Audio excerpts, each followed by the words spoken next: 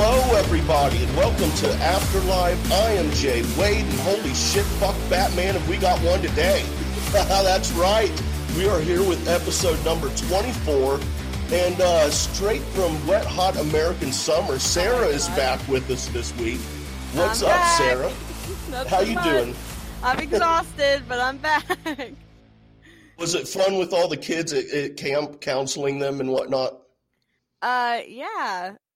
So for those of you that might have questions to what Jay is talking about, I've been a camp counselor for like the past week, and I did a couple of days this week, and then I'm leaving on Sunday and doing it again, so I'm just exhausted right now.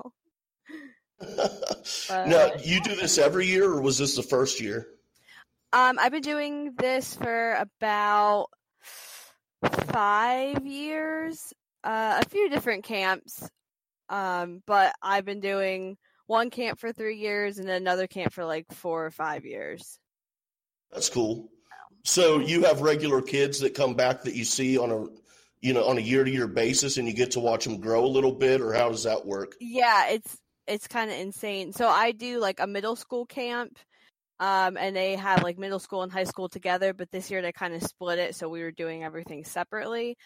So a lot of the kids, when I first started out, they started out in middle school, and now they're in the high school part of camp, so it's really weird to not have them anymore, and just see them grow into little mini adults. And then I also I do a music, arts, and drama camp as well, and that one's coming up this week, and I've been with them for about 5 years, so I'm seeing all of them grow up as well. So it's just weird. Like, you feel like a proud like mom because like all your kids are growing up, but then you're also worried about them because they're all growing up and they all have phones and they're all like really like cute and stuff like that. So you're just like, no, don't talk to boys, don't look at girls, like, no, like, be innocent. Like, that's how I feel. I feel like an extra mom. I'm like Well, so these are junior high-ish age kids and into high school. Yeah. So do you have kids that come in every year just totally looking forward to seeing you, crushing on you and stuff? I don't know about crushing. I do have one girl. She was my first camper. She was in 8th grade, I think, when she started, and now she's a junior. And I call her my daughter. Like, she's like she's my favorite, even though she's not like my camper anymore. And I don't tell the kids like, you're my favorite. I kind of do, like, joking around. I'll be like, don't tell the other ones you're my favorite. And then the kids will get upset, and I'm like, no, you're all my favorite. But I really mean like the other kid like really is my favorite. Like, yeah. It's true. We all have favorites. But it is. there's definitely a few that there's just like a special connection with them. Like some that are just like, you're just like me when I was your age, and you just kind of click with them better than other ones. Yep. I can totally get that. I went to summer camp too quite a bit. Had a bunch of different kinds, horse camp and all that kind of stuff. And but what I always wanted to grow up and be a camp counselor, and that was mostly because of watching the great camp movies like Meatballs and Wet Hot American Summer.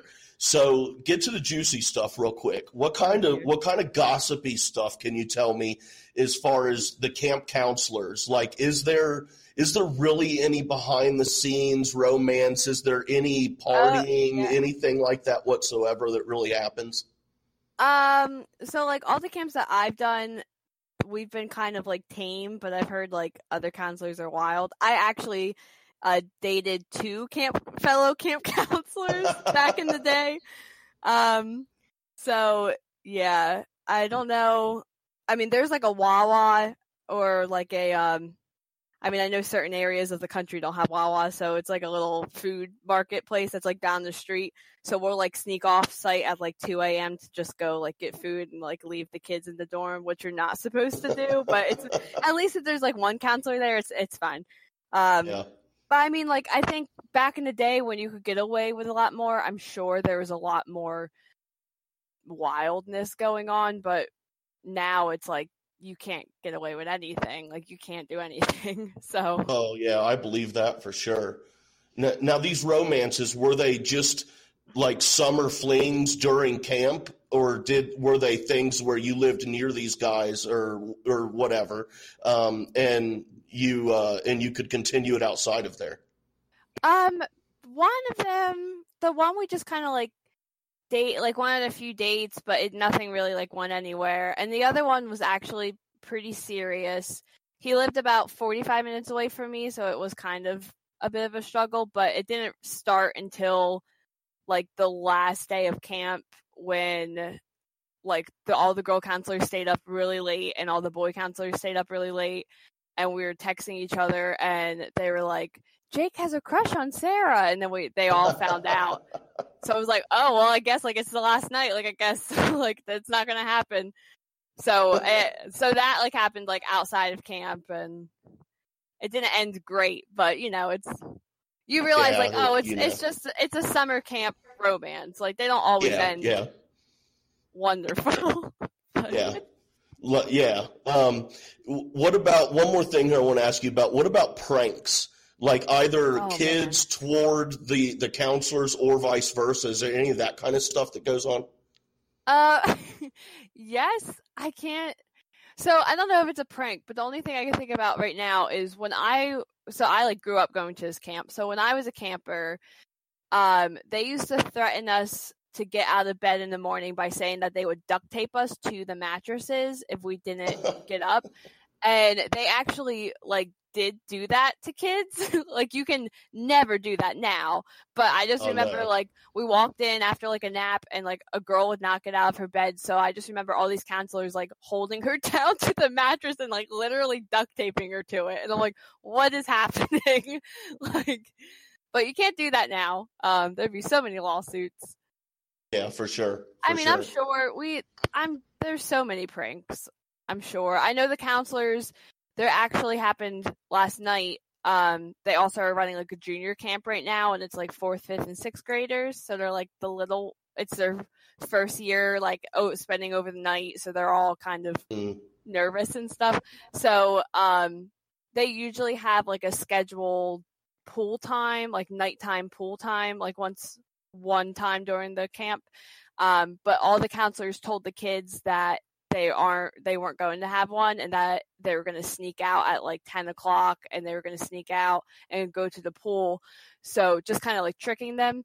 So the camp director was like, if any of you guys actually do that, you guys are going to be sent home, and we don't want that to happen. Like your parents are going to come pick you up. You're going to get in trouble. And the kids are like starting to like cry because the counselors are like, no, we're going to do it. It's fine. So the counselors are telling them like, put your bathing suits on. It's fine. And they're like sneaking out, and the kids think like they're sneaking into the pool, but really like it's just a setup.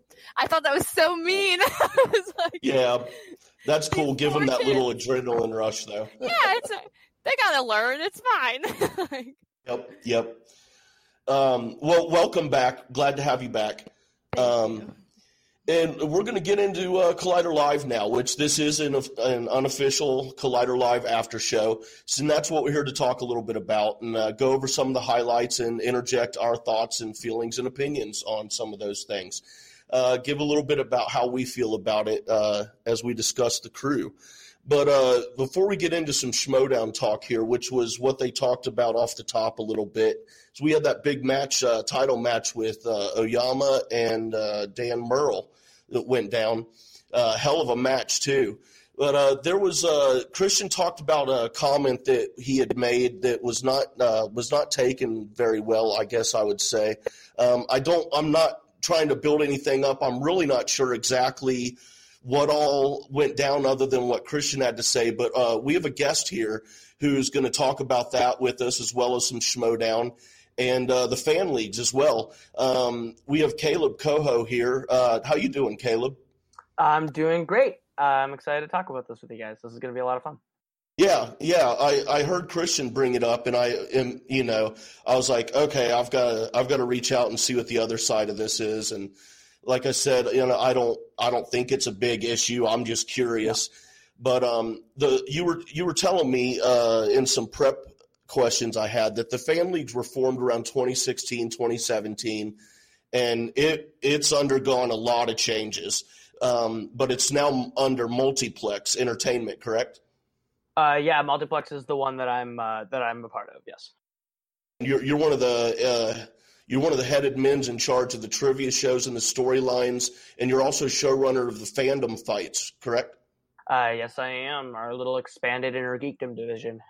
Yes, Wow. yes, and actually, one of our former co-hosts here, Sean McKee, is in the fandom. Yes, I didn't know Sean was from here. I love Sean. Yeah, he was. He actually he started out when we took over the show from our producer about 12 episodes ago, and he had to leave. Had a full schedule of stuff going on, but we had him back on a couple weeks ago, and it was really fun. He's a really fun guy, and I watched that 5-way he was in, and it was extremely interesting. And there was a lot of strategy that went down in that match. I liked it. Absolutely. That's kind of the way that we designed the new version of the game, was to try and make it exactly that, a game that you kind of had to think about a little bit. And it wasn't just answering questions, that there's some sort of sportsmanship and gamesmanship that had to be put into it when you play the fandom rounds now. So. Yeah. And for those who aren't familiar with the fandom leagues, can you tell us a little bit about the league and about how it differs from the Movie Trivia Schmoedown?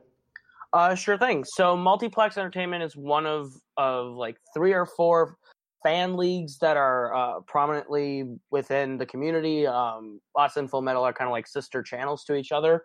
How it differs is the thing that we get a lot is that the questions are more difficult because we have different writers, different like difficulty levels that come with different players. Like we have a geek player named Robert Parker who is insane. You can ask him probably any question from the Movie Trivia Schmoedown and he'll get every single Inner Geekdom question correct. So in order to keep him on his toes, you kind of have to look for like little nooks and crannies within movies that are like fair, but a little bit more difficult, more head scratching for some competitors. And like with our formats even, I know the original Fan League started out with the exact same format as the Schmoedown. And I know the Discord League uses the exact same format as the Schmoedown.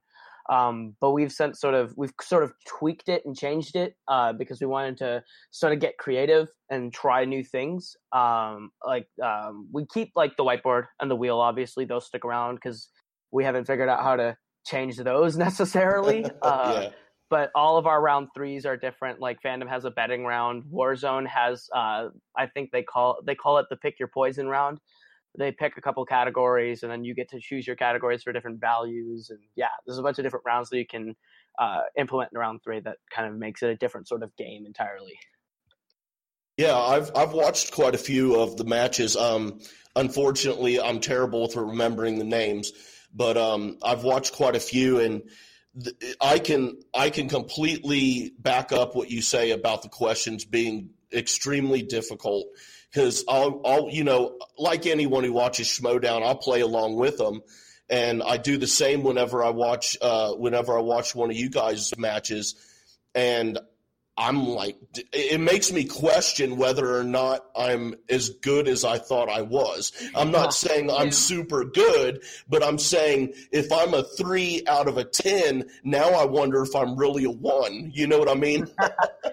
No, I've been there before too. I think that just comes down again to we have such a wide community of players with different knowledge sets, so you kind of have to tailor the difficulty to the people who come in from what they've done before. We always want it to be a fun experience and a fun game.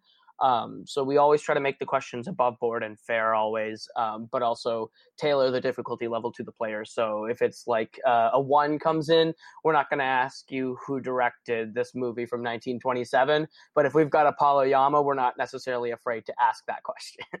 Yeah, true. And hell, this perfect segue. Speaking of Oyama, you guys produced Oyama and Ellison, correct? Well, Chance, I wouldn't necessarily call a multiplex product. I remember when I first got into the family community in general, Chance is already cleaning up and getting a bunch of belts in a lot of the different leagues, or was starting to. So when we started multiplex in June of 2018, wow, it's already been a year. That's crazy. But when we started it, we invited Chance. He immediately came in. He got all the way to the finals of our inaugural fandom tournament and then got called up to the Schmoedown. So he had to back out before he could play Robert in the finals of that. But Paul is a multiplex player that we've had. He played in Full Metal a lot. He was their champion. He came into the Warzone tournament, ran it, became the first champion for us. He was the first ever Fandom Fight team champion, which is my favorite story. Paul lost his first team match there in Inner Geekdom. He never touted to be great at Inner Geekdom. He was just there to help his friend. And they came back in the second chance bracket and won 4 straight matches in the second chance bracket to get into the triple threat title match. And they beat Robert Parker and his brother-in-law Tim Bracala, who were the favorites to win, which was my favorite underdog story of all time. All right. Yeah, Oyama, he's a mean cat, dude. Absolutely. I don't know. We'll get in that here in a second. But before we get into the actual match between he and Merle, which as a Merle fan, it devastated me. But I mean, holy crap, how can you not toss Oyama a box of kudos, you know? But I have a question that I'm curious about. Now, when Oyama, for example, when he moves up to Schmoedown, how does that work? Is there any contact from Christian himself? And if so, or if not, do they contact you guys, the organizers of the leagues, or do they contact the players? They contact the players directly about coming to the Schmoedown. Like with a fan league, I would never tout it as like they're like an independent contractor like the WWE. They're no one's getting paid to do this, so they come, they play, they hang out, we have fun. So I think Christian just goes directly to them. I've never personally talked to Christian Harloff about any of the players, but I know some other fan league organizers like Sandy Robinson over at Full Metal, even some people that are admins at Multiplex have had conversations with Harloff at some point, I think. My partner in crime, Kane McMillan's talked to Harloff. But yeah, I think when it comes to players, he directly contacts them. Sometimes I know he talks to Sandy sometimes about players that he thinks he should be looking out for. He'll get a little list from some of us that include like, these are people you should keep an eye out for as to who would be good Schmoedown competitors. But I don't think he's actually directly contacted a league runner about recruiting a player. He usually goes directly to the player. Yeah, no, I've heard Christian say in the past that I think I'm right here that he wouldn't allow, or would maybe allow wasn't the word, but he at least wouldn't want Schmoedown competitors going and playing in the fan leagues. Did I hear him correct at one point? That was the thing that was already established once I got here, is that people that he wants on the Schmoedown won't come play in the fan leagues, and I think that's a testament to he's protecting his brand. Yes, absolutely. Because if he has, like, let's say Dan Murrell, like you said, after losing his title match, says, I'm going to come down to the fan leagues and test myself out a bit, and he gets a set of questions that are not becoming to his strengths, which I doubt would ever happen. But if Dan got a question or two that are just ridiculously difficult and it makes him look like a bad player, then that damages the Schmoedown brand. So if the roles were reversed, I'd be in Harloff's position and his camp on this 100%. Yeah. Does it work the opposite way? Like, is there any chances of maybe a match or two where a fan comes up just to, I don't know, maybe exhibition type, or how does that door swing both ways, I guess, is what I'm trying to get at. I wouldn't per se say that that's our thing, because like the Schmoedown is actually like a paying organization. Players, I believe, that's true. Get a certain fee. There's money that goes in the Schmoedown. None of us are paid. We do this all for free on our free time. We schedule around our actual jobs to hang out with each other and make these matches happen. So if we ever got like a call from Christian that was like, hey, I would like to borrow these 4 players for an exhibition match and do like a Schmoedown versus fan league match, that would be awesome. I would totally champion that. And I would love to see that happen. I would never be the one to prevent that, because again, it's not my call. It's not like it's not like with the Schmoedown, there's one league and there's like a team behind that one league. The fan leagues are a bunch of like individualized leagues that have sort of formed this larger community that shares all of our players between each other. And even like admins from Multiplex will go play in Full Metal admins will come play in Multiplex. Like, it's all just sort of this big pot. So it doesn't necessarily work that same way. And I would never be the one to stop a collaboration like that from happening, because I think that'd be awesome. Yeah, that would be pretty cool. Be like a AAA team playing a major league team for a game right before opening season. which does happen sometimes. Sarah, before we get into the actual match, did you have any questions for Caleb about anything that we've touched on yet? How could someone that wanted to join the fan leagues do that? So most of us operate through Facebook groups. If you go on Facebook and you search for Multiplex Entertainment, you'd find our league. Once you get in and join the group, we are very quick about approving you in, and we're very helpful in terms of plugging you into the divisions you want to be in, whether it's general movies, general teams, inner geekdom teams, TV, music, sports, whatever you want to play in. We'll get you into whatever division you want to play in that we have available to you. Full Metal is also the same way. I love championing them too. The two of us are like a joined at the hip, just run by different people. So they have this thing called Classic, actually, which Full Metal started out with this little format of 5-person multi-person matches. And now that's their way of they test you in, and if they take the people who they really like from those matches, they have a lot of potential, and move them to the singles league. And the others who like are good, but they're not like on the level of like an Oyama necessarily, they'll partner them up and put them in the team league, and you can keep playing classics all the time. And yeah, we're all really good about getting you in and having fun matches. Very cool. Yeah, I'm actually I'm on the waiting list to hopefully jump in a match here when the Warzone tournament, singles tournament, is over. And our producer Josh and I have our names down for team also. So looking forward to that. Maybe I'll run into you in the team's Warzone once that's done, because I know me and my partner are on that list too. So we'll see if we can run into each other. Maybe. Yeah, let's get to this big match, because I was completely blindsided and blown away by this. I was one of those people where if you would ask me who's going to win this match, no hesitation, Murrell. I mean, dude, it's Dan Murrell. Go ahead, Caleb, and give us your thoughts as you were watching it, and when Oyama brought home that title. Like, how was that all for you? So the one match this season in Oyama's run that I wasn't not necessarily like unconfident. I was always confident that Oyama would be the one playing Murrell for the title at this point in the year. Was when he played Chance, and I knew whoever won that was probably going to go all the way and play Murrell. Paul is actually a good personal friend of mine. I love talking to Paul. So when he got into that title match, I know that he loves Murrell. That's his favorite competitor. So I knew how big that match was going to be for him, and watching him play that round after round and just hitting every question that he got, it made me incredibly happy for him. I was just rooting for him the entire match. But when we got to that betting round and he was down, I knew it was going to come down to that speed round. And I knew in my head, I was like, if he doesn't get at least 4 points in the speed round, it's over. Because Murrell is really scary to go up against in a deficit in round 5. So I was a little worried for him, and I was really hoping that he had at least played with the buzzers beforehand, so he knew how they felt. Because I know every title match that has a controversy, 9 times out of 10 is because of the speed round or the buzzers or something. Someone says this buzzer doesn't tap that way, or we get like the Trek Patriots thing where Snyder hits the buzzer, but someone says Mance hit it first. Like it's stuff like that. So I was worried about that, but he hit the 4 questions that I needed, and the moment he won, I kind of lost my mind. I had to go into work at my radio station that day, and I did not have a voice to record after they announced the winner. So I had a bit of a problem, but I lost my mind when he won. I was so happy. I was actually kind of crying. It was a big deal for him.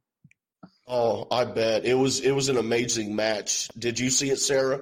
I have not got a chance to see it. Oh, I'm sorry. Spoiled the whole thing for you. Yeah, how dare you? No, I was strolling through Twitter or Instagram, and I saw, like, your new whatever, and I was like, oh wow. Because I just automatically was like, oh, it's going to be Dan. Like, and I don't know why, because Paul has been great in every match I've seen him in, so I don't know why. I was just like, oh, it's Dan's got this. Like, come on. So yeah. That's just a testament to him. Was it David B. who spoiled it for you? Because that bat rastard, man, he spoiled the Kalinowski match for me on Twitter. Wasn't I'm he? just kidding. David's a good guy. He and I got a little fake beef going on. It's about to turn real, though. You watch. No, hearing what Christian had said, again, I didn't see this Facebook post he was referring to. Can you break that down for us and just tell us, just give us your side, your perspective of all of that, and any communication that was done, via anything, not necessarily private, but, like any kind of comments or anything. If you could just enlighten us a bit more. Yeah, so Harloff made a post that was along the lines of and this is what kind of makes me sad about the whole thing. And I want to preface this all by saying there was just a failure to communicate and understand what his meaning was. He didn't say anything bad. And he didn't say anything that would actually be offensive. It was us misunderstanding what he meant by that word and taking that word the wrong way. But he made a post about with Paul Oyama winning the title, it validates the fan leagues, and the word validates sort of rubbed some of us the wrong way in the sense of he meant validate as in it validates that our players can hang and be really great competitors in the Schmoedown, which is completely fair. I think that's a correct statement, and I would agree with him in that sentiment. But I think some of us kind of got the word validates wrong, as it validates the existence of the fan leagues. And I think by saying that, what the implication that would come with that is that if we didn't have a player from the fan leagues as a champion, that it doesn't validate the existence of a fan league. And validating it in the eyes of the Schmoedown, that's completely fair.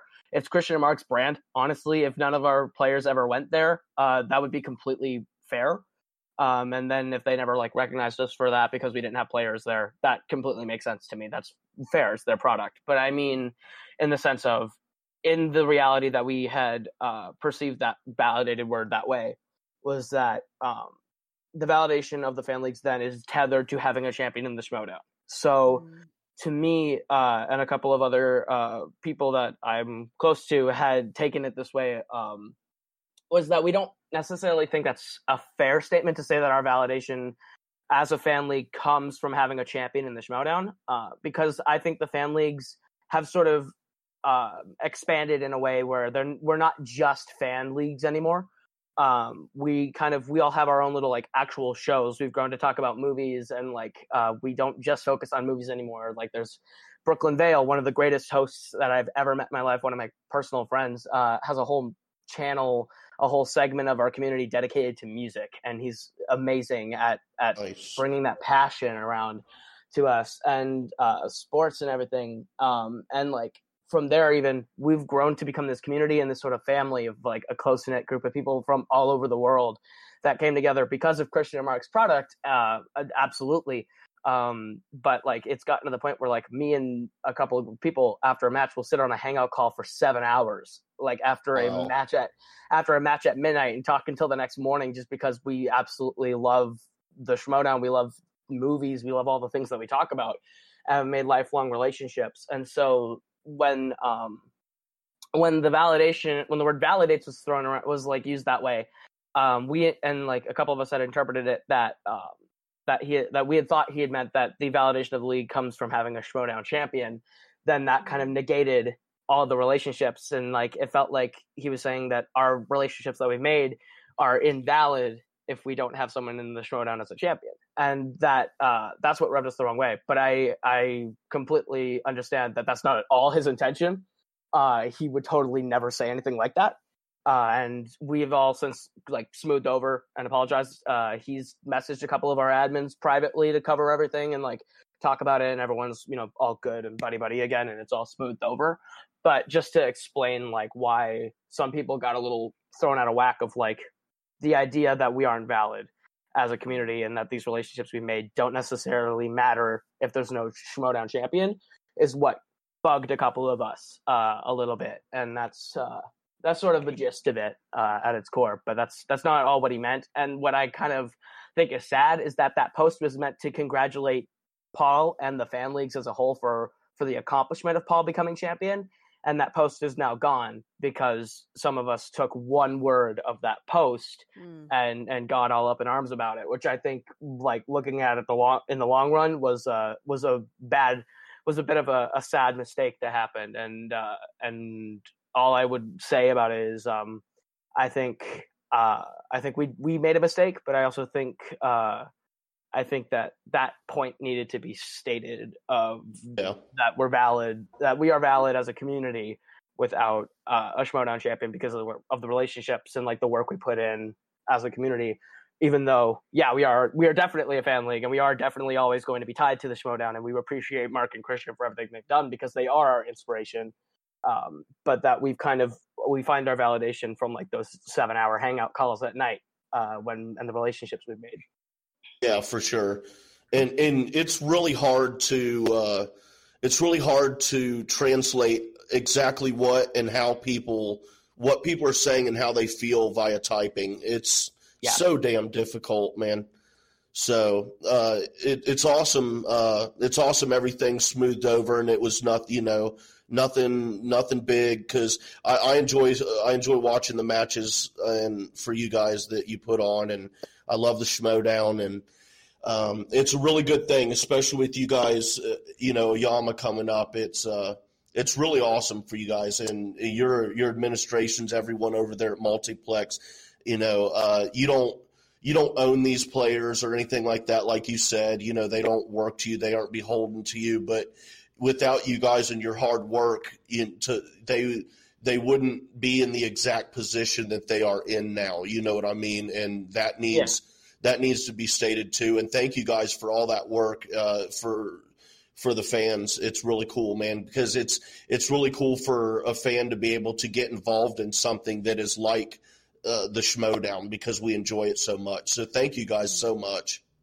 Oh, well, yeah, absolutely. I mean, we started out as those people. Most of us started out as the people who like, oh, this is really fun. I wish I could play this. And then you find like 6 other people who are like, I'd like to play this too. And you kind of make the game your own, and eventually it grows to a Facebook group that has 300 people. That it isn't just people from the United States and Canada, like people from Australia, like Jake Marangoni or Michael Campbell, or people from Latin America, like Nazario Montenegro, or England, like Tony Heald. So it's a great community of people that I would have never met had we not started this thing. So I'm really proud of it. I'm really proud of Paul. And Chance and Kevin even. I know Kevin never really played here, but Kevin is a great competitor. We've talked before. I hosted the match where he played Robert in that tournament. Talked to him a little bit. He's a great guy, and I'm very happy for everyone who gets to go up. Even the free-for-all moment when Jen Kemp showed up, that was the coolest moment, because Jen is one of the nicest people that we've met in this community as well. And like you said, when like with Paul and everyone going up and we kind of help them get there by having the platform. It's really nice just to see the recognition of them just even being there is really nice.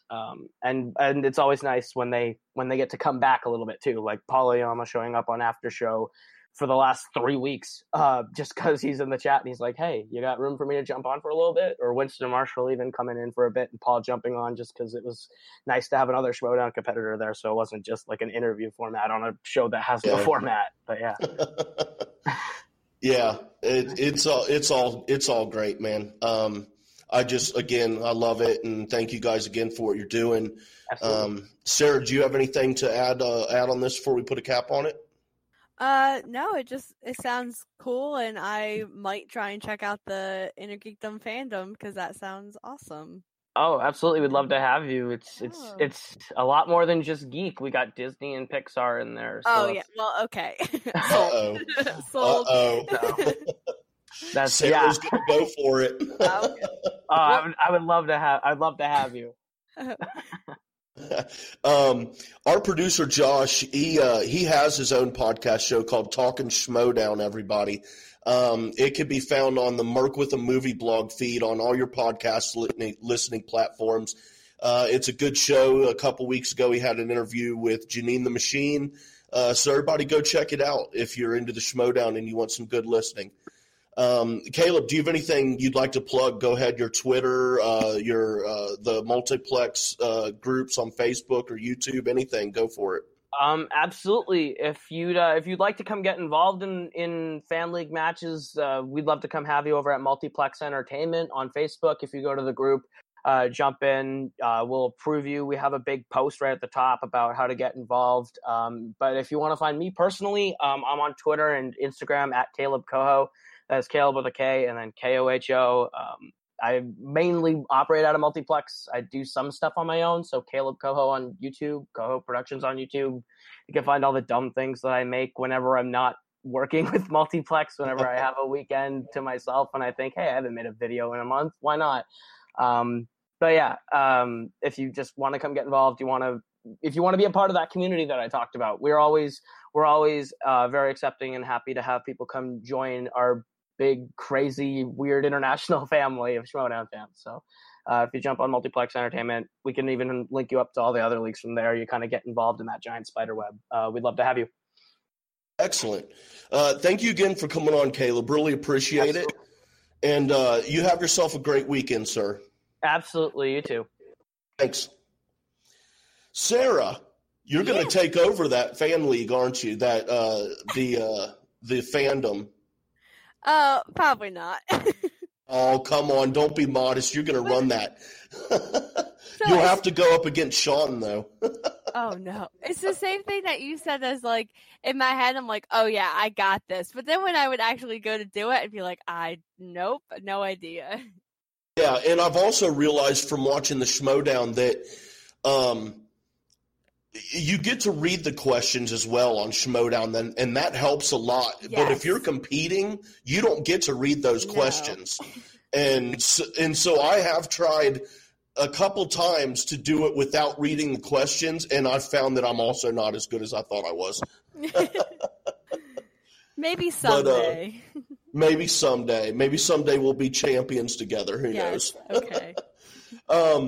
But they talked about that Schmoedown match, which was amazing on Monday's episode. And then they had Frank Grillo came in to talk about some movies and stuff he's working on. He just had a new movie, Point Blank, came out on Netflix a couple of weeks ago. I'm not big into the action genre. I mean, some of them are good, but I'm not one of those guys who can just sit down and watch any action movie. Yeah. I'm not a Josh McCouga action fanatic. But the thing about the conversation with him that I found interesting was he got into talking a little bit about money jobs and you're just taking jobs because you need a paycheck. And it was funny to hear him say about how sometimes when he said that you would know a bad script right when you read it. But you would take it because it's a money job, but sometimes you're hoping that it's so bad that it doesn't come out. And that struck me as extremely funny. But at the same time, I mean, you're getting paid. So it's one of those where no matter if it comes out or not, you're getting paid. But how bad does it have to be that you're willing to put in that work, pay or not, and you hope it doesn't come out, you know? It must be bad. Yeah. So it has to be. So what would make you turn down a movie? Like maybe it's not one thing, maybe it's multiple things, but if you were offered a movie, what would make you turn it down? So I guess like a bad script. But I mean, I guess there are a lot of movies, maybe not a lot. I've heard of movies that have a bad script and they end up being great because they're just working through it. But then I've heard movies that have amazing scripts and the movies are terrible. So I guess it's really you're just taking a gamble as far as any movie that you try to do. But I think something that would make me turn down doing a movie is like nudity, like having to do nudity. That would definitely, I think before I was married, like when I was seriously like trying to pursue like acting and like theater and stuff, I was kind of like, I don't know, like maybe I do it depends. But now that like I'm married, there's no way.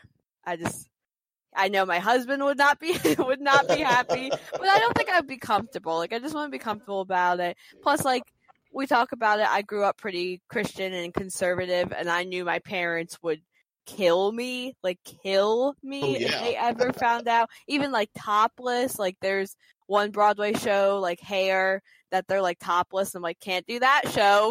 Like, that would definitely be my turn down. Nope. My parents can't come to that one. Like, don't even tell them you're in it. No. Yeah, for me, well, the first thing would be lack of pay. Like, if it's really, even if it's a bad script and I know it's going to be a bad movie, I might take it if the pay is enough. But if the pay's not enough, it's like, dude, get out of here. Like an indie film that doesn't pay you. Yeah. But for me, content, rather. I'm not big on, kind of along your lines, but not me necessarily being nude or anything, but I'm not into gratuitous nudity. Yeah. I'm just like, I don't know. There are very, very rare circumstances in which I feel that it's warranted. And my biggest beef is in shows or movies. A lot of the times you can see the female's nipples through their shirts. And that really pisses me off in a way because it's completely sexualizing them in a comedy or something that has nothing at all to do with sexuality whatsoever. And it just comes off as unnecessary. So if I had a role that I was offered, and there's a lot of unnecessary sexualization in it and whatnot, that I'd just rather not do that. Yeah.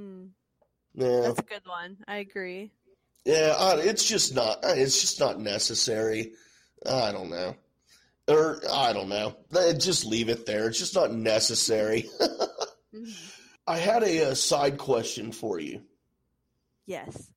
You were saying, you have a musical background and whatnot. Have you ever been in a play or a musical that you wished you could get out of? That was, maybe it wasn't because it was bad, but just any reason that you were like, just, ugh, I don't want to be in this. Yeah, yes. There was one, the last show I did was like 4 years ago, and it was Little Shop of Horrors, and the show was great. It was amazing. I had a really bad audition. I mean, I'm not a good auditioner. That's kind of one of the reasons why I was like, I'm not good at this. It's going to be an uphill battle. I already know this. So that's kind of why I stepped away from that field, but I did not have the best audition and I didn't get a role. And that show's really small to begin with. It's really only like 8 parts, but they expanded the show out a little bit. And it was with my college, so the director was my theater teacher. So she offered to have me in the show at some point, like for something. She's like, well, make something up. And I was like, okay. I was in like 1 or 2 scenes very briefly. It was really pointless, honestly, for me to be there and to go to practices. And it was just kind of a waste of time. So I turned it around and tried to do like stage crew. Like I tried to help out because there wasn't a stage crew, so I would help out backstage because I was like, okay, well, I'm in one scene, so let me actually do something and not just sit around. But so it turned into a good situation, but it was definitely one that I probably should have just tried to get out of or just not been in because there was no point. You know what I mean? Yeah. That happens. I did a musical once, but I really enjoyed it and it was fun. So I have no complaints about that at all. And I took some acting classes when I was younger too, in Dayton. But I don't know. I used to dream of big stardom, but when you're from the Midwest and you live in the middle of nowhere, those dreams tend to go away rather fast. But in speaking of musicals, the Cats trailer came out, which is one that I am not. Oh no, here we go. No, I'm just kidding. Oh my gosh. Well, I've seen the play once. I was dragged to it. My brother's now wife, at the time, just high school sweetheart, she was in the play, and I completely spaced it out. I do not remember anything about the plot, or all I know is the song "Memories" is from it, which is a great song as long as it's an instrumental. Oh wow! What'd you think of it, though? I've actually never seen this musical. I know it's kind of like controversial in the theater world. At least I think it is. I don't really know many people that like this show. I know one guy that's like obsessed. Like this is his favorite musical. I don't get it, but this trailer it freaked me out. But I'm so intrigued. Like I'm so interested. Like I'm watching it and I'm like, oh my god. Like what is happening? This looks terrifying. But at the back of my mind, I'm like, I need to go watch this so I know what this is. Like they got me. I don't know what it is. He got me. Like the people look terrifying. Like yes, they do. Terrifying. And then like, what's his name? Jason Derulo shows up, and I'm like, okay, I'm sold. Like, do you even know what the plot is? I don't know. And you saw it, and you don't. I zoned out. I had no interest. I'm not a big musicals guy, and a musical with cats never interested me. No, that's not. Oh, well, you didn't like The Lion King, and they're basically cats, so you know. Yeah, so. So I remember watching like a recording of the Broadway show when I was very young for some reason, and I remember my parents were like, didn't want me to watch it because I guess the plot of it is about reincarnation. Is that what it is? Like. Reincarnation. Yeah, they're the cats, like they're trying to go to this special place where they'll come back in another life as another. I think that's what the whole plot is. I have no idea. Wow. Like, I just remember my parents tried to explain it to me when I was little, and they're like, it's kind of like religious, but we don't believe in that. And I was like, but it's people dressed as cats, and they're like, yeah, but it's an allegory. And I'm like, I'm like 5. I'm like, what? Like, what are you talking about? What's an allegory? What's cats? Like, they're just cats. So I don't know. I'm just intrigued. I'm dragging my husband to it though. He's not. I texted my husband and I was like, watch the Cats trailer right now. And he texted me back. He was like, what the hell? And I said, yeah, we're going to go see that when it comes out. So be prepared. Like, oh, that poor guy. He was like, yeah, I figured. You better pay for the date. You better pay for dinner and drinks and the movie and everything. Well, I said, we'll just get like really drunk before we go see it and it'll be fine. Like that'll help. Yeah. He's like, okay, that doesn't sound that bad. Like, oh man. Speaking of being drunk, I had to be drunk watching Bachelorette last week and every week. I don't drink, but I'm quickly on my way to becoming an alcoholic. By the looks of it, Hannah just might be an alcoholic now too. Oh my gosh. Yeah, they talked a little bit about Bachelorette, about how crazy it was this past week. Why don't you give us a quick rundown of that? It was nuts. Winston Marshall knew his stuff. I was like, okay, like, yeah. He was on the show Tuesday and he was talking about all the guys. And so real fast, as I guess everyone knows, me and Jay do Go Get Your Rose Bachelorette recap. Oh, hold on. Oh, Go get that rose. Did I not say that? You said go get your rose. Go get that rose. You titled the show, girl. I know I go get that rose. It could be your rose, but go get that rose. Will never be my rose. Well, so the show actually, the finale is going to be next week. So we are just 1 week away, hopefully finding out who Hannah picks. I know everyone cares so much, but this past week was the Luke P, the one that everyone, I think if you haven't even been watching the show, you know about Luke P. Oh, yeah. He's just been, my mom doesn't watch, and she's like, what's going on with that Luke guy? I'm like, he won't leave, Mom. He won't leave the show. Like, he just is there. Luke finally went home, and he came back. He didn't go home for long. He came back, and Hannah just freaked out, and all the guys kind of stood up for her, and it was great. And then we had the men tell all, and all the men, all quotation marks, like 20 of the men came back, and we talked to them. We talked to Luke P. Mainly Luke P. It was the roast of Luke P. Like, yeah, oh yeah, they just all trashed him, and I felt bad for him. Kind of, not really.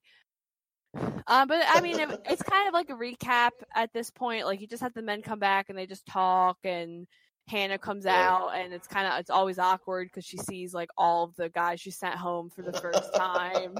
So like, it's really she came out looking great. So like, you knew like she's seeing, because you have the ones that she sent home on the first night that no one remembers versus the one that she just sent home that she spent all this time with. So like, it's always awkward.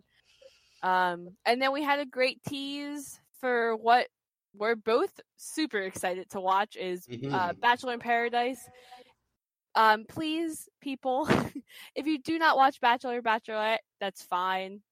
Please just watch one episode of Bachelor in Paradise. It's like, Are You the One? Like, I'm assuming it's what Love Island's like. It's like those crazy beach love shows that it's not like Bachelor, Bachelorette at all. It's all the past crazy contestants. They're all on a beach together, and they all like date one another. It's crazy. It's crazy. Just give it an episode, and then listen to our recap. Yeah, for sure. And again, same feeds as Mark with a movie blog feed for that as well. But other than that, on Tuesday, it was all last week as well, with the shows being shorter for Christian and some of the other crew for Comic-Con. Last week, and especially this week, felt a lot to me like the old Schmo days. And this just added on Tuesday when old Bobby Finstock came in the studio after the break. Oh my God. And RB3 was also in there. RB3 was in there plugging his directorial film debut, a short film called Timestamp. It's a time travel movie. So everybody be on the lookout for that. But the funny bit about all that was it turns out Finstock sold RB3 a gift. Okay, now listen to what I said here again. Finstock sold RB3 a gift in the form of $200 fake Yeezys. Okay, these are $200 fake Kanye West shoes. And I just... Everybody's like, yeah, that's Finstock. No one doubted that was something he'd do. It's just, but everybody loves him. You know, he has to be a hell of a guy because of how crazy he is and the stuff he pulls and scams. But I've never heard anyone say an honest to God foul word about him.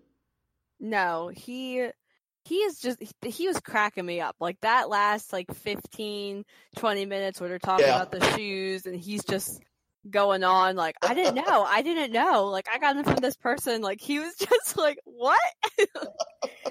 They're all like, dude, we know you're lying. Like, we know you knew they were fake. He's like, no, I got them from a guy that knew a guy that got the Yeezys and I thought they were real. And he's in England or some other country. And I'm like, oh my gosh. He's so great. Shouldn't that be your first clue right there? Dude's in some other country. Yeah. He's like, he's a friend of a friend that lives in a different country. It's like, yeah, no. Oh, has anyone ever sold anything that turned out to be fake? Or you ever gone to a store or a street vendor or anything and got anything that's fake? No, I tend to stay away from thrift shops. Would that fall under that? Or I don't know. I think thrift shops would be more just older clothes and that's true. Yeah, stuff like that. Like older markets, stuff. like farmer markets. Is that what they are? Like that kind of stuff. Yeah. I don't know. I'm sure the people are like, this is a signed baseball by blah blah blah, and you're like, no, it's not. Or like, this is a poster signed by this person. Like, maybe like when Disney sends or when magazines have those posters that are signed the first 50 people at Target with the books the person no maybe that. Would you buy if Finstock came to you with anything? No. No. No, don't even need to finish asking that question, man. Maybe I would buy it, but I would just assume that it was fake. Like, assuming that it was fake, would you try to get him to come down on the price? yeah. Would you tell him that you assume it's fake as a means of negotiation? I guess it depends on what it is. Like, and how much he's asking for. Like, if I'm like, I'm just going to assume this is fake. I mean, if he came up to me with the $200 Yeezys, I'd be like, no, I'm assuming they're fake. Like, take that down. That's way too much money, besides the fact. Oh, man. Finstock. Dude cracks me up. Put me on Lil Bobby and the Juice, dude. I don't want no money. I don't want no nothing. I just want to do a voice. Wednesday, they talked about what characters they'd cast themselves as from any movie franchises. I thought that was an interesting conversation. Yeah. For me personally, have you ever seen House of Thousand Corpses, Devil's Rejects? No. Have you ever heard of them? Yes. Okay, they're great movies, Rob Zombie movies. But he has a third one coming out soon called Three from Hell, so therefore it will count as a franchise when I say Otis from the House of Thousand Corpses franchise. He is an extremely wicked, foul, evil, despicable party hound of a human being, and I just think it would be so fun to play that role in a franchise. What'd you have? What do you think? Well, I would want to be Katniss in Hunger Games because I love. I almost picked her too. Oh my god! Well, I mean, old Hemsworth's dreamy, man. Yeah, and Which is kind of funny because Roxy talked about how she couldn't tell Chris and Liam Hemsworth apart, and that I'm like, come on, like they don't look anything alike. Like I just thought that was really. Side note, I thought that was really funny. Yeah. But I would definitely, I love those books, and I started reading those books before the movies came out, before they even start casting. And even though I think Jennifer Lawrence is the perfect casting, I do this with every book I read. I just envision myself as the lead female. So like, I want to be Katniss, but also anyone in Harry Potter, like literally anyone. Like, I'll just be in the background. I don't care. See, I couldn't just be in the background to Harry Potter because that was the first thing I thought of, but I could not pick who I would want to play. I'll just be one of those random like potion kids or something. I don't care. Well, whoever it is, I would definitely pick a character that is in every movie of the franchise. Yeah. Because I'd want to be there for the full ride. I want to be Lavender Brown. Give me that one. She's the one that dates Ron in one of the movies. That's like and she's the one that gets all upset. Yeah, and when he's in the hospital scene, she comes in and she's like, "I'm Ron's girlfriend," and then she runs off. Oh yeah, I want to be her. Why? I love those characters. I love like crazy girl. Like I don't know. All right. I just love them. It's not because you're into Ron. I mean, Ron is one of my favorite characters. You like the redheads, huh? I love gingers. Are you being serious? I really like gingers. That's cool. I almost said it, but I didn't want to sound like I was being offensive. No. Oh, that's great. I think like little kids that are like gingers are like the cutest. Like I just think they're so cute. So you like pictures of little fat kids too, just like Darina, huh? Okay, well that's weird. That's weird. Well, no. No, because people don't know me like they know Darina, so they're going to be like, that's weird. Why is she talking about ginger children? Oh, fat ginger kids. It wasn't me. Oh, no. It was all Jay. It wasn't me. I'll take credit for it.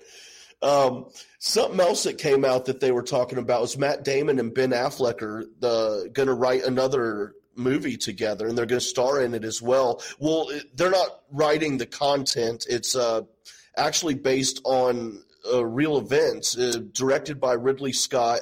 It's going to be written and starred by Matt Damon and Ben Affleck, based on the last legal sanctioned duel in France. I'm a big duel fan. I personally think that duels should be legal today, but I'm really strict about it. My logic is, if you've got two consenting adults who are so angry with each other that they want to throw down in a duel, let them.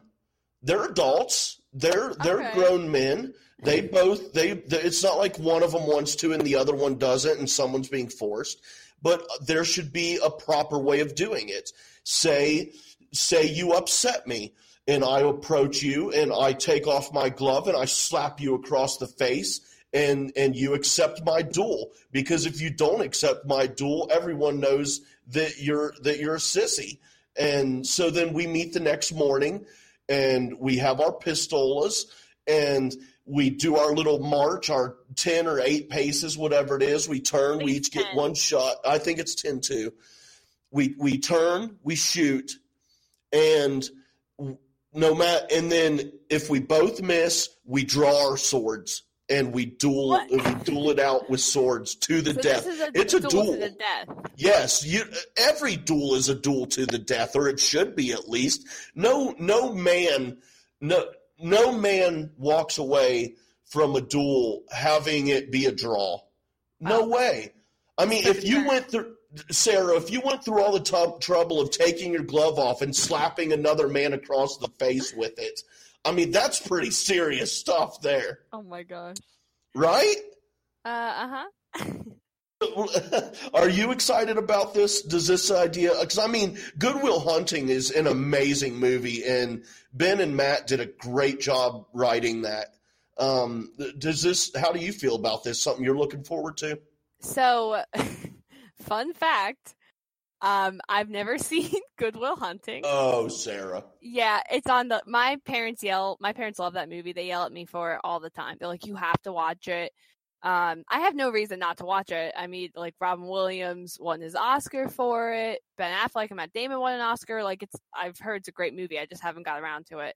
But I am excited. I am excited about this. I love both of them, and I just have assurance that they won an Oscar off of this script. And I don't think they've really written anything since then. Am I wrong? I don't know. I'm not sure exactly. Together, no, but I think Affleck is maybe you separately. I think they've each written a little bit. Plus Ben Affleck, like, I love his movie Argo. I think that movie is great and underrated. It won the Oscar. I think Matt Damon they both have really grown a lot since Good Will Hunting, in their acting and their personal lives as well. I don't know so much.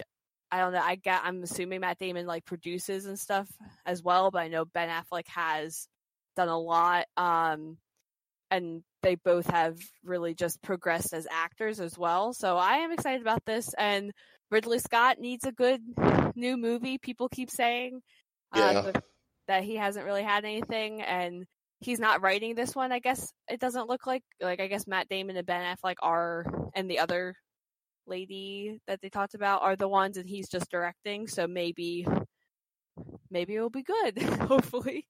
Yeah, definitely looking forward to it. That's for sure. Something else I'm looking forward to was which actually takes us into Thursday. Katie Sackhoff was back on the show, which is more schmoes days kind of stuff, kind of feel. It's just great the last 2 weeks. But she's on there promoting her new show, Another Life. Another Life on Netflix. I have it in my queue. Definitely going to check it out. Loved her in Battlestar Galactica. But she's moving on to some acting and creating and producing, from acting rather, into some creating and producing. She's definitely come a long way from the old schmoes days. Do you ever see any of the old epischmodes? I love epischmodes of I do too, actually. Hey, Christian, I want paid for that. No, I'm just kidding. Have you ever seen any of those old episodes of the schmoes days when she was co-hosting on there? I've seen a couple of them. I've seen like ones here and there. I did watch the Schmodown match that they talked about, the original one between like her and Ken, and that was great. And also the one when they did the teams the next year, and it was her. Was it her? No, maybe it wasn't her. Maybe it was someone else. Never mind. But I do remember watching her in a few episodes, and I think I watched her one-on-one. She's great. Like, I had no idea, though. I guess that's because I didn't watch those episodes, that her and Christian dated. So. Oh, I didn't either. Oh, okay. That wasn't like I had no idea. I thought had no he dated clue. Bonnie, and maybe he also dated Bonnie Somerville. Is that her last name? I'm not sure. I didn't know he dated Katie, so that was interesting to find out. Yeah, go Christian, man. Yeah. I love Starbuck, man. She was great in that. You ever see Battlestar Galactica with her? I haven't, and I heard that it's great. It really is. So I have a lot of holes, a lot of things I need to catch up on. That's all right. That's all right. I have seen Oculus, though. I don't like scary movies. We've talked about it. But I did watch Oculus, and she was great in that movie. Terrifying. Yeah, I've not seen that, but them talking about it, I definitely have put it in my list of movies to watch. It's very good. I watched it like through my fingers, and I was looking up like the spoil. Yeah, I don't do scary movies. Looking up the spoilers, but it's very good. It's a very interesting concept. It's not like. It's also like I just don't like possession, or there's not like a lot of like jump scares. It kind of is possession, so maybe I should take that back. But I don't like the random like jump scares and stuff like this. And this movie it's just creepy, and I think that's why I enjoyed it. Well, I'm definitely gonna have to check it out now. And speaking of good movies and checking things out that we've not seen, she was up for Hateful Eight role against Jennifer Jason Leigh. Wow. And awesome movie. And the part of that statement of mine is that you need to watch Tarantino movies. I really do. My husband is a big Tarantino fan. So me and my husband have decided that I grew up, because I'm younger, I'm 23. So I grew up in a conservative family where I wasn't allowed to watch a lot of certain movies. My parents just didn't watch a lot of these movies when I was growing up. So I missed a lot of the classics because I was either too young when the more raunchy comedies or stuff were coming out, or my parents just didn't show me these movies, so I've missed so much. But I will watch them. And I'm definitely interested in Tarantino. I've seen part of Pulp Fiction. I've seen part of Inglourious Basterds. I've seen parts here and there. I think my husband has seen every single one. Is we need to watch. Once we'll sit down and just watch them all. But what I've seen, I've liked. I really like. I like his style. His style is definitely what I'm into. So it's not I'm not watching it because I just don't get it. I don't know. I just haven't gotten around to it. Yeah. I'm going to see Once Upon a Time in Hollywood this weekend, so it'll be good times. Yeah, that looks really good, and I'm excited about that. Me too. Something that was really exciting. Today was Dorina's birthday. Woo! Happy birthday, Dorina. It's awesome. And Kate Mulligan was on the show as well. I love her. Yeah, she's great. And she did her first Comic-Con. She went to her first Comic-Con last week with the crew, and she made her return to stand-up. So awesome. Good luck to her. Everybody listening, go check her out. Follow her. She's funny. Yeah, really funny. Have you ever been to Comic-Con or a Comic-Con? No, never. Have you? Either. No. Sean McKee has been to one. In fact, he posted on his Twitter a picture of him in costume at one a couple months ago. It was pretty cool. So anyone who follows Sean, go check it out. Yeah, it sounds like fun for sure. And it's definitely gone a lot farther beyond comics. You know what I mean? Yeah. I mean, Tom Cruise was there for Top Gun this year, so Was he actually there? Really? Yeah, he was there. Yep. Oh, well, we can talk about that trailer real fast. Did you see that trailer? Yeah, that's Top Gun 2? That's another movie I've never seen, but Oh. I'm sorry. Okay. I did watch that trailer. I guess because I've never seen the movie, I'm like not super impressed. But yeah. I am impressed because I know it's Tom Cruise actually flying those planes. That's crazy. So I'm watching, like any other actor, I'd be like, oh, they're just in green screen. But like with him, I'm like, I'm sure this is actually happening. Like he's actually out there. Like, so I'll see it. I'm going to watch Top Gun. I promise everyone. And then I'll definitely see that. I'm very intrigued. Oh yeah. Yeah. You better go see it. After, of course, you see the first one. Classic 80s movie. Yeah. Cheesy, but really, really good. Like, good cheesy. Right. Is that Take My Breath Away? Is that movie? Yep, that is it. Highway to the danger zone. See, like, I know all the stuff. Like, I just haven't. Yeah. Today was all about celebrating Darina's birthday.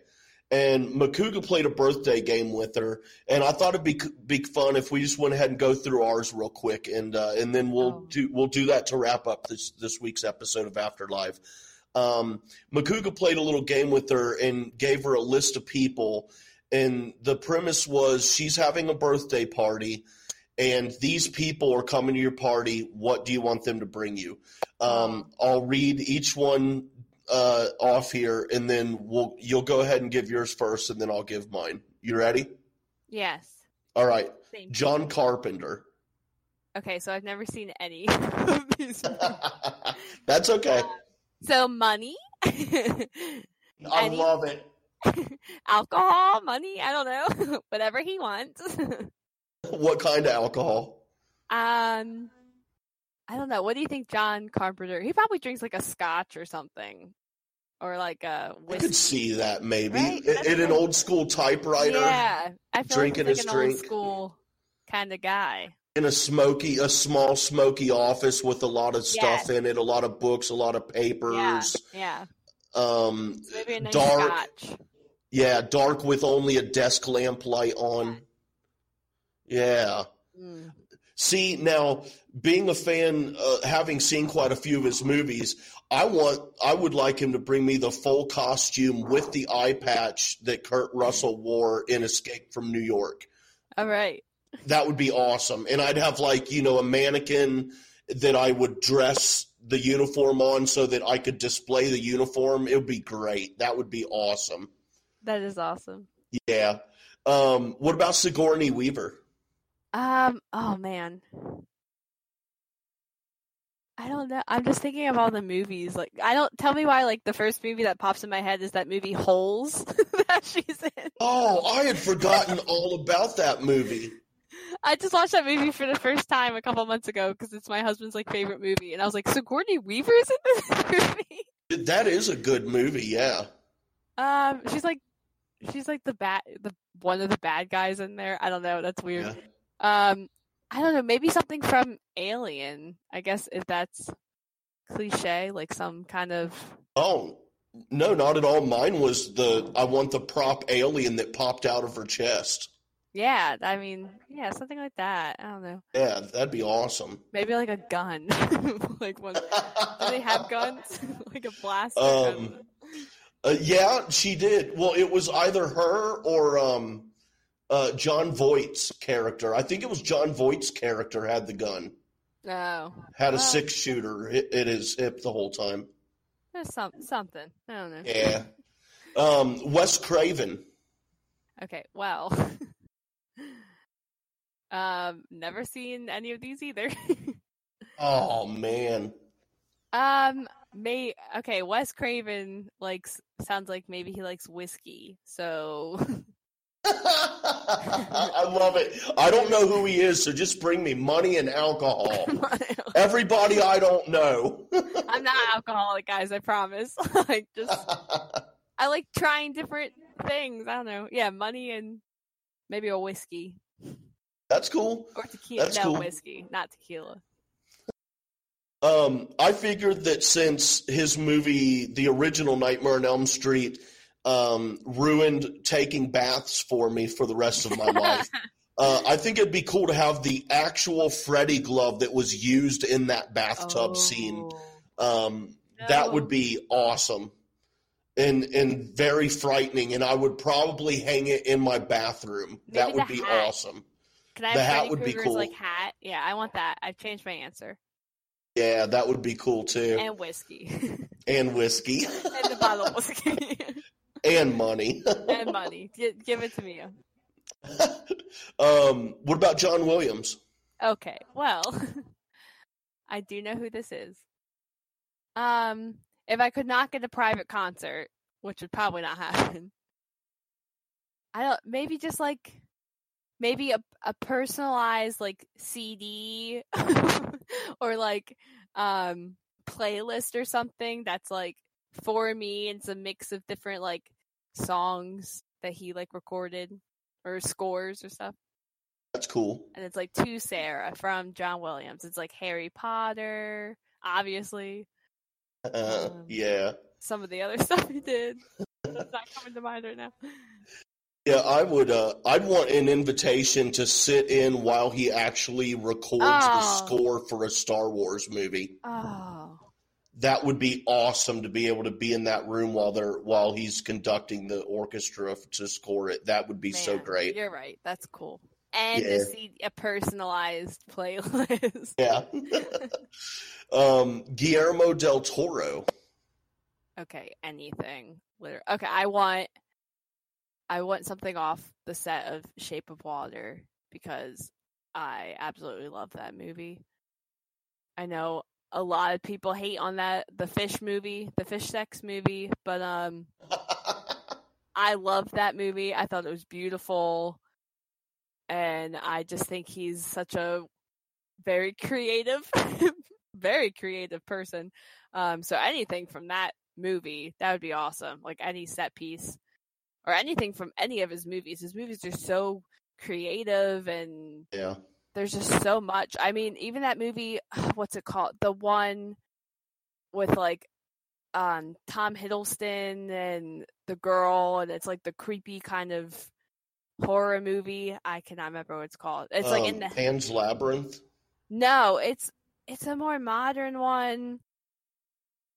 Wonderful. It's like it's really weird. It's like a gothic like horror movie. It was not very good, but everything in that movie was like beautiful. So any costumes from that would be amazing. I'm gonna look it up while you go ahead. I want the prop hand, the stone hand, the right hand of Doom that was used in Hellboy. That would be awesome. Yes. I love Hellboy. His Hellboy movies. I haven't seen the new one, but me neither. I heard it wasn't good. Me too. The movie was Crimson Peak. Crimson Peak? I've seen that. Yeah, it came out in 2015. It wasn't like super well received, but the movie is like the movie's beautiful. So anything from that movie. Yeah. Yep. What about Guy? Is it Fieri? Guy Fieri. Guy Fieri. How about Guy Ferrari? That car guy. His sunglasses that he like wears on the back of his head. Well, you might as well. He never uses them for what they're meant for. I want a pair of those. Let's see. I feel like he's gonna like the tequila or something. I feel he'd like the more spicy alcohol, like Red Bull. Red Bull. I just want him to bring me some thick, soft crust pizza that he made, of course. That would be awesome. That would do me just fine. Yeah.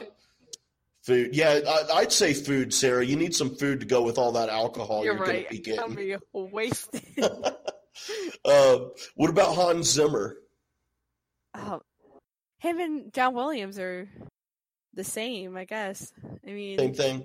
I love Hans Zimmer. I think him and John Williams are like just equal to my favorite composers. I think that's the same with a lot of people. Yeah. I don't know. Tickets to see him. I heard him performing is amazing. So front row tickets to see him perform, like that would be awesome. Yeah. Yeah, I'd like an autographed copy of Man of Steel score on vinyl. I think that would be sweet. His Inception score is probably my favorite, so same. Nice. That's what I want. Nev Campbell. I have no idea. Nothing. No, maybe a wine. Maybe like a. She does seem like a wine person, maybe, doesn't she? Yeah. Yeah. I'd want dry what's that? wine, like dry a nice wine. Dry wine. Yeah. You and Riley about your wine. I don't know anything about wine. Yes, I love wine. Me and Riley would be great friends.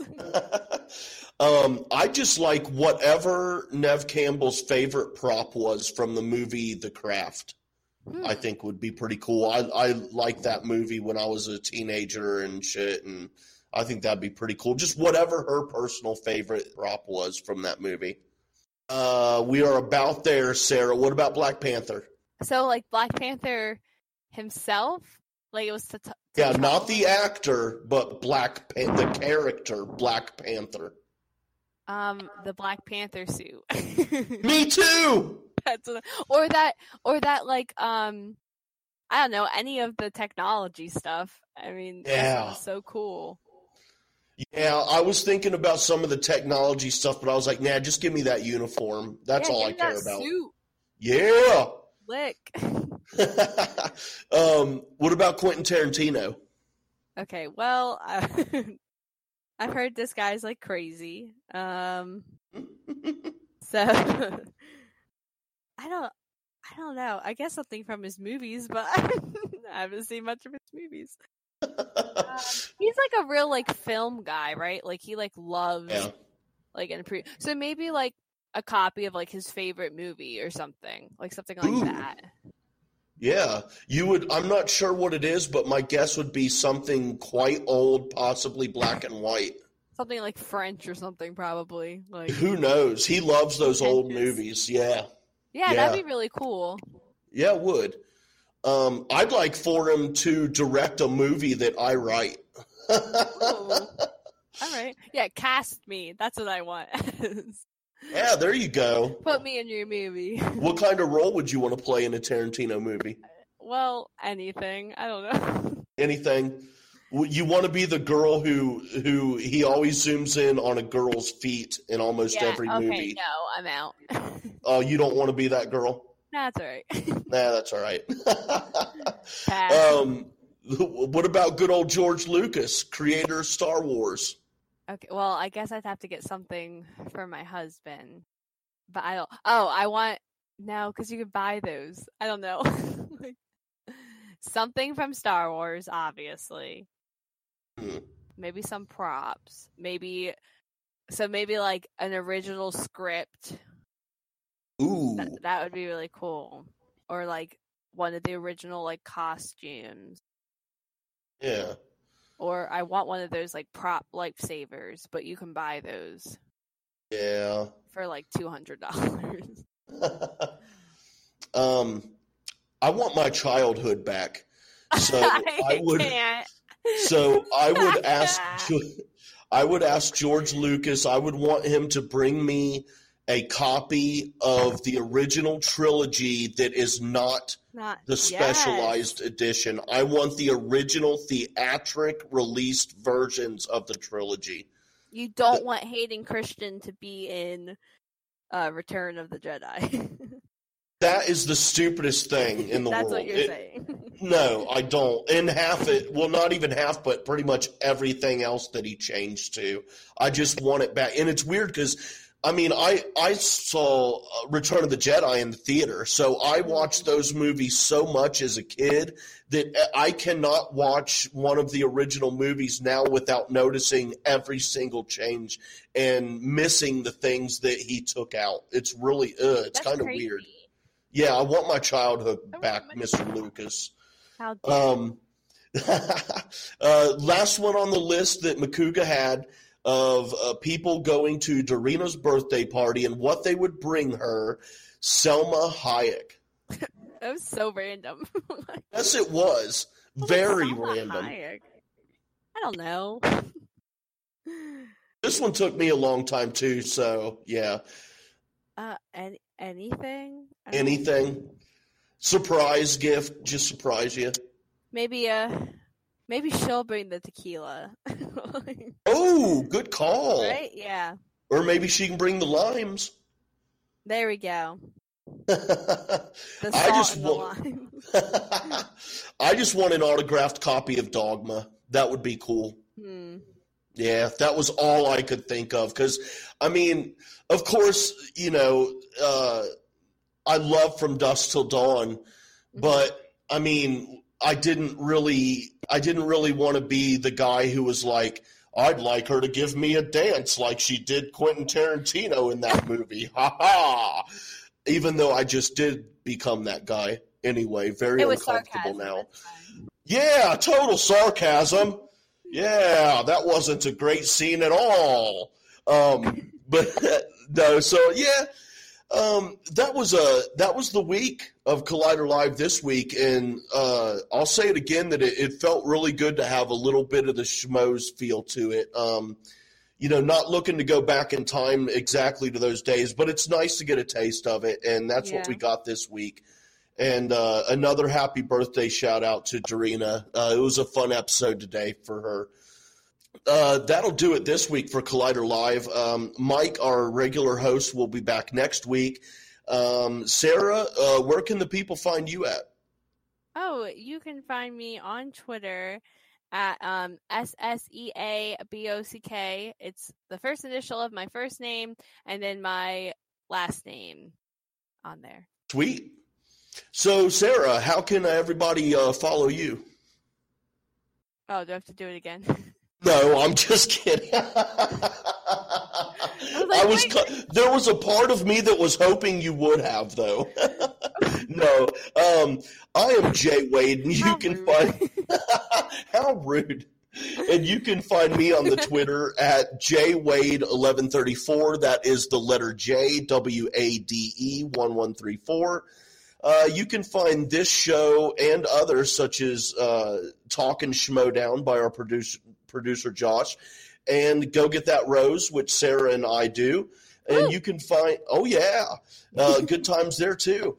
And you can find this show as well as those and more. I believe there's some other stuff on there too at the Merc with the Movie blog feed on SoundCloud, Spotify, Stitcher, Apple, and Google Play. Go Get That Rose. We also put that show up on YouTube channel, which is also Merc with the Movie blog. If YouTube's your jam and you'd like to maybe check that out there, go for it. We will be back next week with another rundown and our thoughts, feelings, opinions, fun times, laughing, crying, yelling. Who knows? Maybe we'll get crazy next week.